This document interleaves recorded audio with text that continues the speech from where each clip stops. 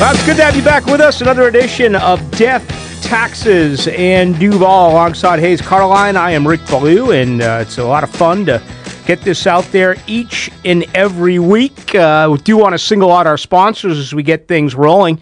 Our good friend, attorney Stephen Doty. Yeah, huge Jaguar fan. He's excited, and we really appreciate his support. If you're having a financial issue, you're thinking of declaring for bankruptcy, or you have a family law issue, maybe you're going through a divorce or want to get something amended, Stephen Doty is your guy. You can reach him at 416-8328.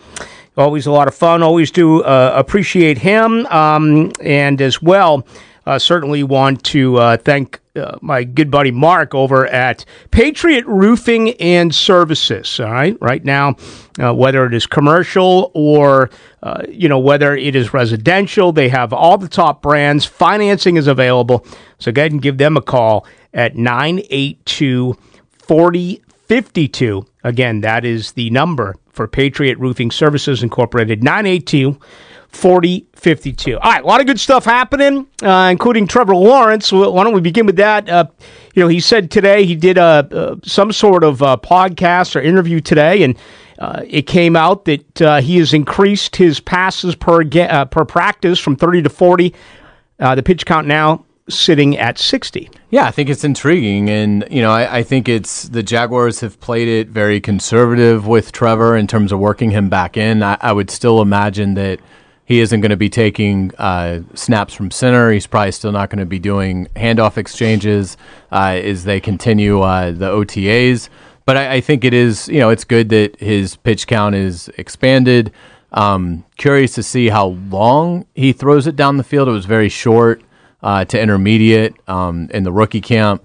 So, but it's he's obviously progressing. It's a good sign.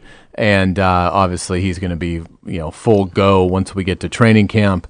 Really the biggest thing I think right now for Trevor is more in the classroom anyway, and kind of picking up the offensive system and things like that. Yeah, and that was one of my biggest questions is, you're increasing the amount that he is throwing, but are we going to have a little bit more distance now? I would love to see Trevor Lawrence start to throw some deep balls. I'm under the impression that that's probably still, a few weeks away, but I was surprised from the get-go when it was announced that he was throwing. I was under the impression, Hayes, that he would probably begin to throw in the month of June, and obviously he surprised us by doing that in the mid part of May. Yeah, and it's beautiful to watch. I mean, like we anticipated it would be. I mean, I'm really excited to see what he will look like in training camp once he is full go. We've seen the preseason slate now be finalized. I don't know if we'll still see joint practices. I don't know if with Urban being in his first year, if that's something. The opponents are Cleveland, New Orleans, and Dallas. I would think if you were going to do it, it would be the Browns would make the most sense. So that'll be curious to see. I think it would be good for the Jaguars to do it. Mm-hmm. But I don't know. I'll be eager to see if, maybe it might be a little early to ask Urban that at this point. They've got a lot of other things that are probably a little bit more urgent, that we need to get his thoughts on. But I'll be curious because I'd like to see the Jaguars go through a joint practice. I'd like to see Trevor Lawrence get that look. I'm trying to remember. Was it announced that they were going to practice with Tampa Bay last year? And then it was canceled. So, yeah, if not, it was actually, I remember now, it was a report out of Tampa Bay that said that, the Jags were going to go there, have a preseason game and get some of those workouts in. And obviously, they went on to win the Super Bowl. I'm with you. I think it's very important to have the team do that. All right. Back to rookie camp before, we get into the veterans who, will get an opportunity again this week to practice. What really stood out for you during rookie minicamp? I think Walker Little, to me, physically really looked the part. The way he was able to move, his frame, his size. So, again, I've got to be kind of patient on that because Walker Little isn't really going to show us what he can do until we get 3 or 4 days into training camp and the pads go on.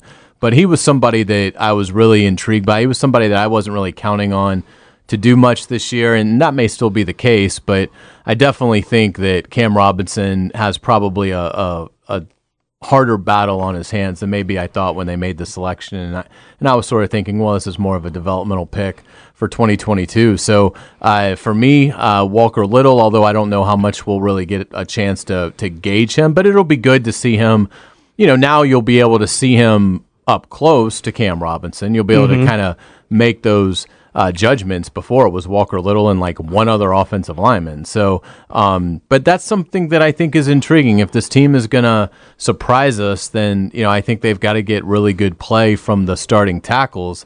And if Walker Little can supplant Cam Robinson and become this, steal of the second round, then boy, that would really benefit the offense. All right, the veterans are here, and the media access has certainly been slowed from years prior, regardless of who the coach was. It felt like all of these sessions were open for the media, whether it was Del Rio, Malarkey, Bradley, or Marrone. Not the case with Urban Meyer. Now, I don't know if this is NFL stuff, if this is COVID stuff, or if this is Urban Meyer basically saying, yeah, we'll open it once a week, but that's all you're going to get. Yeah, I think it's more of an Urban thing. I think from seeing reporters around the league, I think it's certainly, I think, less than the average of what you're seeing around the league.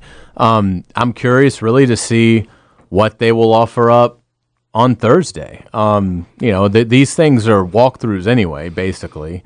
There's no contact. And, I'm curious to see if it's an even more watered down version of it, because you have the weekend coming up and, right, and they've been out there since Monday. So when they switched it from Wednesday to Thursday, my first thought was, from a strategic standpoint, that Urban said, we have some legitimate things we want to try and do on Wednesday. Right. Thursday is going to be a much lighter day. Have the media come out Thursday. Yeah, and what I thought of initially was, well, maybe it is a big day scheme-wise, offense, defense, and maybe Trevor Lawrence is a little bit more involved. And now we find out today that the pitch count has been expanded to 60. Maybe tomorrow is a day, unfortunately, when the media is out there, that he doesn't throw as much. I don't know. Sometimes that does happen. It seems to feel right now like it's going to be a solid 60 passes per day. But, I think that's intriguing. Tom Coughlin was absolutely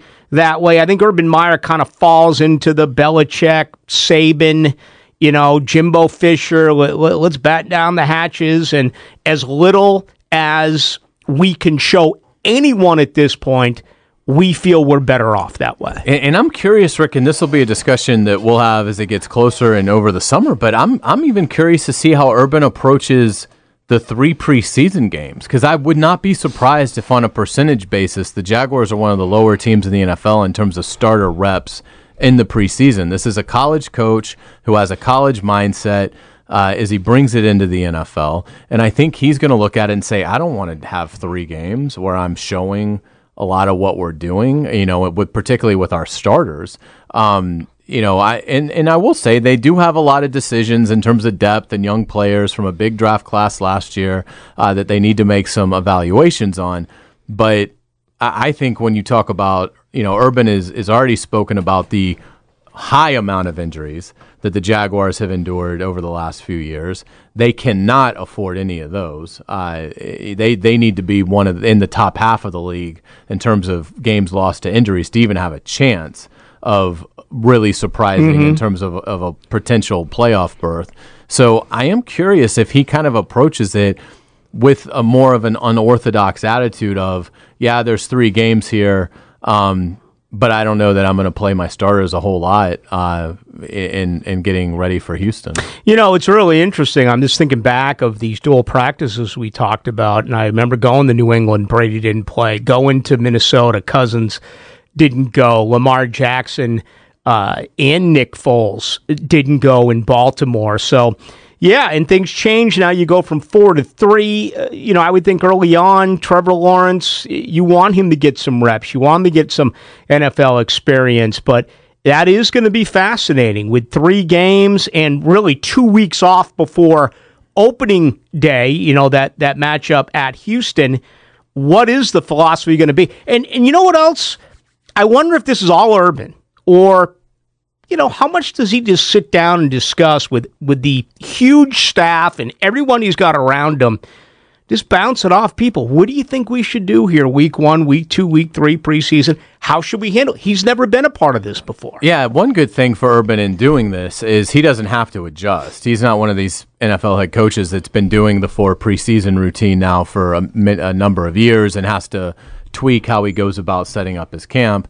And that may not be a difficult chore for veteran coaches, but at least for Urban, he's never had to do it. So this is sort of the only thing he knows is the 3 preseason game format. I'd be curious in knowing, we know how much they embrace analytics. I'd be curious in knowing the weight of getting your starters reps in the preseason and the positive of that versus the injury toll. We saw Marquise Lee get his knee caved in a preseason game. I would be curious in knowing that. And I would not be surprised if Urban Meyer and his staff look at it and say, you are better off to really be conservative with your playing time in the preseason. First off, you also now have an additional game. It's a 17-game schedule now. So the Jaguars do have a 4-game cushion start. I'm not suggesting you want to get off to a slow start, but it is a little bit, a loss isn't as damning in a 17-game schedule as it is in a 16-game schedule. So it does make me wonder, as they balance it all out, where is the net positive? Is it to play the starters a lot and feel like when you go to Houston that you've got a lot of reps already under your belt and live competition, or is it better to try and get as much of that simulation done in practice as you can and conserve it because you know that the opponent isn't going to protect you at all? All right, I believe it's 4 draft picks now over the last couple of years which have been moved since Urban's been here. I mean, we talked about Rock Armstead. Obviously, Josh Oliver didn't work out. They just made that trade. Scott. For Josiah Scott. What I mean, and again, these aren't 7th-round picks. These are, Josh Oliver was a 3rd-round pick, 4th-round pick here for Scott. I want to say Armstead went, 4th, 5th round? Yeah. What type of message does that send? This is the 3rd youngest team in the NFL. Yeah, it's clear that they have an idea of the guys they want, and I think that all their draft picks are going to make it. I'll be curious to see if any of the undrafted guys make it. And the other element to this that's going to be a big factor, I think, in them building the back of this roster is they have the number 1 waiver claim on every player that is cut from now until I believe through the 3rd week of the regular season. So it was interesting today. The NFL came out and said they're going to alter how they do cuts. They're going to go, instead of going from 90 to 53 all at once and flooding the market, they're going to go 90 to 85, and then a week later go 85 to 80. And while you'd like that to maybe be a little bit more, it does help the Jaguars in this sense. 151 or 155 players will get released, or 151 others. Then a week will go by, another 155 will get released. And it'll be interesting to see, do the Jaguars see anybody in that group that they say, we want him, because that's all they have to say. They can put as many, I don't think they'll put in what Dave Caldwell did in 2013, where you got to final cuts and then 24 hours later, 7 new guys walked into the locker room. But I do think that was bizarre. It was unbelievable. And a lot of them played against the Chiefs 6 days later. I remember congratulating Lonnie Pryor on making the team, and 48 hours later he was cut. Yeah, it was remarkable. And, so I do think that if you're a player from the Dave Caldwell era, if you have not done a lot yet to distinguish yourself, I think you're clearly in some trouble in terms of making this 53. You're listening to Death, Taxes, and Duval. It's our weekly podcast talking about the Jacksonville Jaguars. That's Hayes Carline. He's our beat writer, and he's on each and every day from 3 to 6. I am the Jaguars sideline reporter. My name's Rick Ballou, and I come on immediately after at 6 p.m. All right, salary cap was announced today, $2.2 million for the 2022 season. Jaguars are in tremendous shape, but when you talk about going out and getting veterans, okay, that'll take away some money. So you want a Julio Jones trade. I know you said before, you love that idea. The next time we come on air, not only will we have an opportunity to talk about what happened yesterday during practice, but it will also be after June 1st, where these veterans, it becomes more affordable for both the team trading that player and the player taking on that salary. Let's begin there. I saw what? Bill Barnwell, ESPN, said Laviska Shenault Jr. in a 2022 second-round pick. Yeah, and I'd love to see Julio Jones traded here. I don't know that I would give up Shenault to do it. I would like to just give up a pick, and I think the Falcons are in such dire straits to trade Julio Jones. I think they are just dying to rebuild. And because of Matt Ryan's contract, they can't fully do it this offseason, but parting ways with Julio Jones would certainly signify that they're on their way to a rebuild. And I don't think they want to keep him around. It's clear from Julio's comments earlier this week that he doesn't want to be there. So if it's a second round pick, and I'd rather send them like a second and a fourth than send them a second and Shenault. Yeah, I don't want to move Shenault. Yeah, who I think has some potential. So I'm interested in Julio Jones, but I want it to almost be a ridiculous steal, which I think, and if I'm the Falcons, I would look at it and say, there's going to be a lot of teams. I don't think anybody's offering them a first-round pick for Julio Jones. But if a number of teams offer you a second-rounder, well, you're probably going to favor the Jaguars because history tells you the Jaguars' second-rounder could be a top 40 pick. It could be the 33rd pick, although that's unlikely now with Trevor Lawrence and Urban Meyer here. But, when you compare it to if it was Green Bay or Baltimore or the Titans, you'd have to think there could be a pretty big gap in those picks. So to me, it would only be if Atlanta's willing to do it for like a second rounder and maybe a mid-round pick in 2023.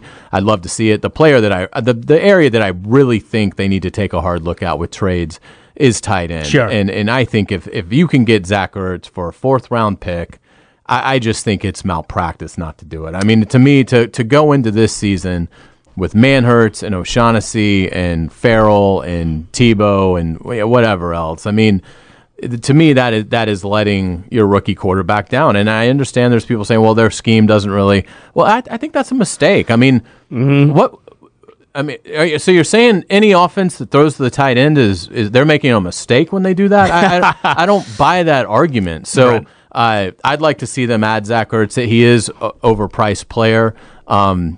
At $8 million, but to your point, you have by far the most cap space in the NFL. You're still going to have a lot that you can roll over next year on what is going to be an expanding cap. And I'd like to see Zach Ertz come here for a fourth-round pick. But where do you stand on, trading for a veteran this summer? Yeah, I would much rather trade for Zach Ertz than I would Julio Jones, and here's why. And I was disappointed. In the last month to 6 weeks, I've had Sal Paolantonio and Ian Rappaport on my show, and they both said, yeah, well, if you make a deal for Zach Ertz, he's going to want a new deal. And I'm like, well, I want a new deal. I mean, everyone wants a new deal. I mean, this is a team that just lost 15 straight for crying out loud. You don't have to pay Zach Ertz and give him a 3-4 year extension. It's simple. Hey, Zach, are you going to play for $500,000 a game this year? Are you going to take that $8 million, or are you going to walk off into the sunset in beautiful Philadelphia? Come down here and show me and play. So I was blown away. I have respect for both those, members of of the media, but I was really surprised by the answer. I would love to do the Zach Ertz. Here's my problem with Julio Jones, and I don't know Julio Jones, so I don't want to speak out of turn. But it seems like guys who want out, they want to follow Brady. They all want to win. Now, I know in Atlanta with Jones, that's a little bit more team-forced than Julio Jones forced, even though he finally commented on it earlier this week. But whether it's Watson, Wilson, or Rodgers, what they have in common with Jones, all of these guys are signed for 3 years or more, and they're making great money. They want out because they want to win a Super Bowl. Does Julio Jones want to be part of a rebuild? Does he want to come here with hopefully a generational quarterback and one of the great coaches that this game has ever seen? Or does he want to go to Tennessee? And he mentioned New England, and I got to think about Kansas City and a couple of these other teams. Does he want to go someplace where he believes I could be the difference between going to the playoffs and winning a Super Bowl? Whereas excited as everyone is around here, in 2021, in my opinion, the Jaguars are not a Super Bowl team. So is he going to buy in if moved here? Yeah, and I think that's a great question. And I don't think that I will say this. It doesn't feel like the Jaguars are a great fit for Julio Jones right now. It would make way more sense for him to be traded to the Ravens, who have desperately needed a receiver like him. And they're a team that they're going to wake up and win 10 games. Anyone but the Titans. Right, yeah, you'd hate to see that. And, so I think that it's one of those things that it doesn't line up. But again, unless he has a no-trade clause, and I don't believe he does, if I'm the Jaguars, I'm saying we will get him on the phone with Urban Meyer and who knows him, and we will convince Julio Jones that we're going to try and win this year. Yeah. I mean, I will say this, if you add Julio, whatever you think of the Jaguars' win total this year, I probably have it a little high. I've got it at them going 9-8. But let's say you have them at 7 wins. If you add Julio Jones, even if you're just going to get 13 games out of Julio Jones, and he's going to miss 4, it's worth 2 or 3 wins. The guy averages like 96 yards a game in his career. He's unbelievable. And you add him with DJ Chark and Shenault, and again, I wouldn't want to give up young players to Atlanta, but if I can do it simply for 2022 draft compensation, I would absolutely do it. Because I think if you have Julio and Chark and Shenault and Marvin Jones, and you've got the running back tandem of Etienne and James Robinson, you have a nuclear weapon at quarterback in Trevor Lawrence, then I think you've got an offense with a veteran offensive line that could be pretty scary right out of the gate. And now maybe instead of talking 7 wins, you are talking legitimately 9. Maybe you do go from 9 wins to maybe the ceiling being 10 or 11. So, and again, once you get in the tournament, I mean, what I would tell Julio is, look, once you're in the tournament, this, anything can happen. You just have to get in. No. And I don't think the division's that good. I mean, I'm not a big believer in the Colts and neither Titans am I. And Texans. I can't believe they're terrible. I can't believe they're at 9.5, 10. Yeah. For wins. I mean, I've been on the assumption that Tennessee is still the team to beat. I know Tennessee's defense leaves a little bit to be desired, particularly, getting to the quarterback, their lack of pass rush. But, Vegas typically knows what they're doing, and they do have right now the Colts. Obviously, they must feel good about Frank Reich being able to get back, there with Carson Wentz. All right, as we wrap things up, one thing we haven't talked about in a little bit, with OTAs now underway, and again, there's limited media access, guys returning from injury. Let's begin with C.J. Henderson. I haven't heard a morsel. There's been a lot of rumors, but nothing that I can put my hand on and say, okay, this is happening and that's happening. What do you think? Will he be out there tomorrow? That's a great question. I don't know from a health standpoint if he'll be able to participate. I am confident that he will have a good season. I feel like that the staff that is coming in, he is one of the few holdovers that they like. So I think they have high hopes for C.J. Henderson. I think they view him more as the guy that we saw against the Colts in the opener. Not that he's going to do that every week. If he did that every week, he'd be the greatest corner to ever play the game. Right. But I think they see a player that can really be a standout number 1 corner in this league. I would think with a Labrum, my recollection on Labrums is you almost never see those guys until training camp do anything. So, right. I would be surprised if I saw him doing things, with the rest of the team tomorrow. But I do think that whenever he's healthy, I think he's going to be a good player. Yeah, and I hope so as well. And, when you go out and you get Campbell and you spend all that money on Griffin, you would think that you got yourself 3 really solid corners. All right, a couple of guys on the defensive line. Devon Hamilton went down after a promising rookie year. Also recently, I guess it's been about, 5 or 6 weeks ago, I did talk with Roy Robertson Harris, who missed the second half of the season in Chicago. He did say that he felt good and he was ready to go, but again, it's not like there's going to be any contact, so I would expect him to be out there at least doing conditioning and going through some drills. Yeah, that was a good interview. What are your expectations for him and for Hamilton this year? I tried to get technical with Robertson. I was like, so you're going to play the big end on a 3-4, then you're going to slide inside once they go to nickel. And he's like, bro, I'll do it all. I'll play nose guard. And he's an imposing-looking guy. I love, one thing, I think the Jags under Bradley and Marone, made a mistake of doing a lot of cross-training. Remember they had Jalen working at safety? Yeah. They moved Miles Jack every year to a different position. Taven Bryan to a different position. Now, listen, on offense, I'll agree with you there. The ETN situation or Chenault situation is one thing. But for me, for the most part, when we're talking defense, I want you at one position and one position only, unless you have the ability to move on that defensive line like Calais Campbell.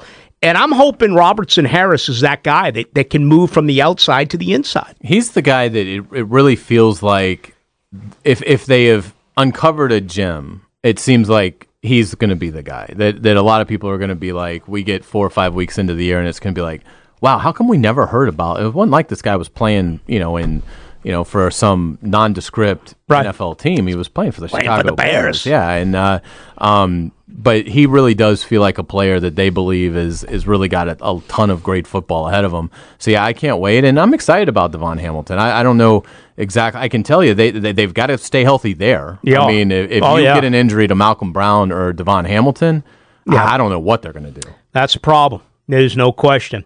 That is a problem. All right, there you have it. The next time we speak, again, it'll be post-June 1st, so there'll be veterans who are available. And, of course, the Jaguars will have more OTAs in the book. I definitely want to say thank you to our sponsors for making Death, Taxes, and Duval possible. Thank you to Patriot Roofing Services Incorporated, my buddy Mark over there. His phone number is 982-4052.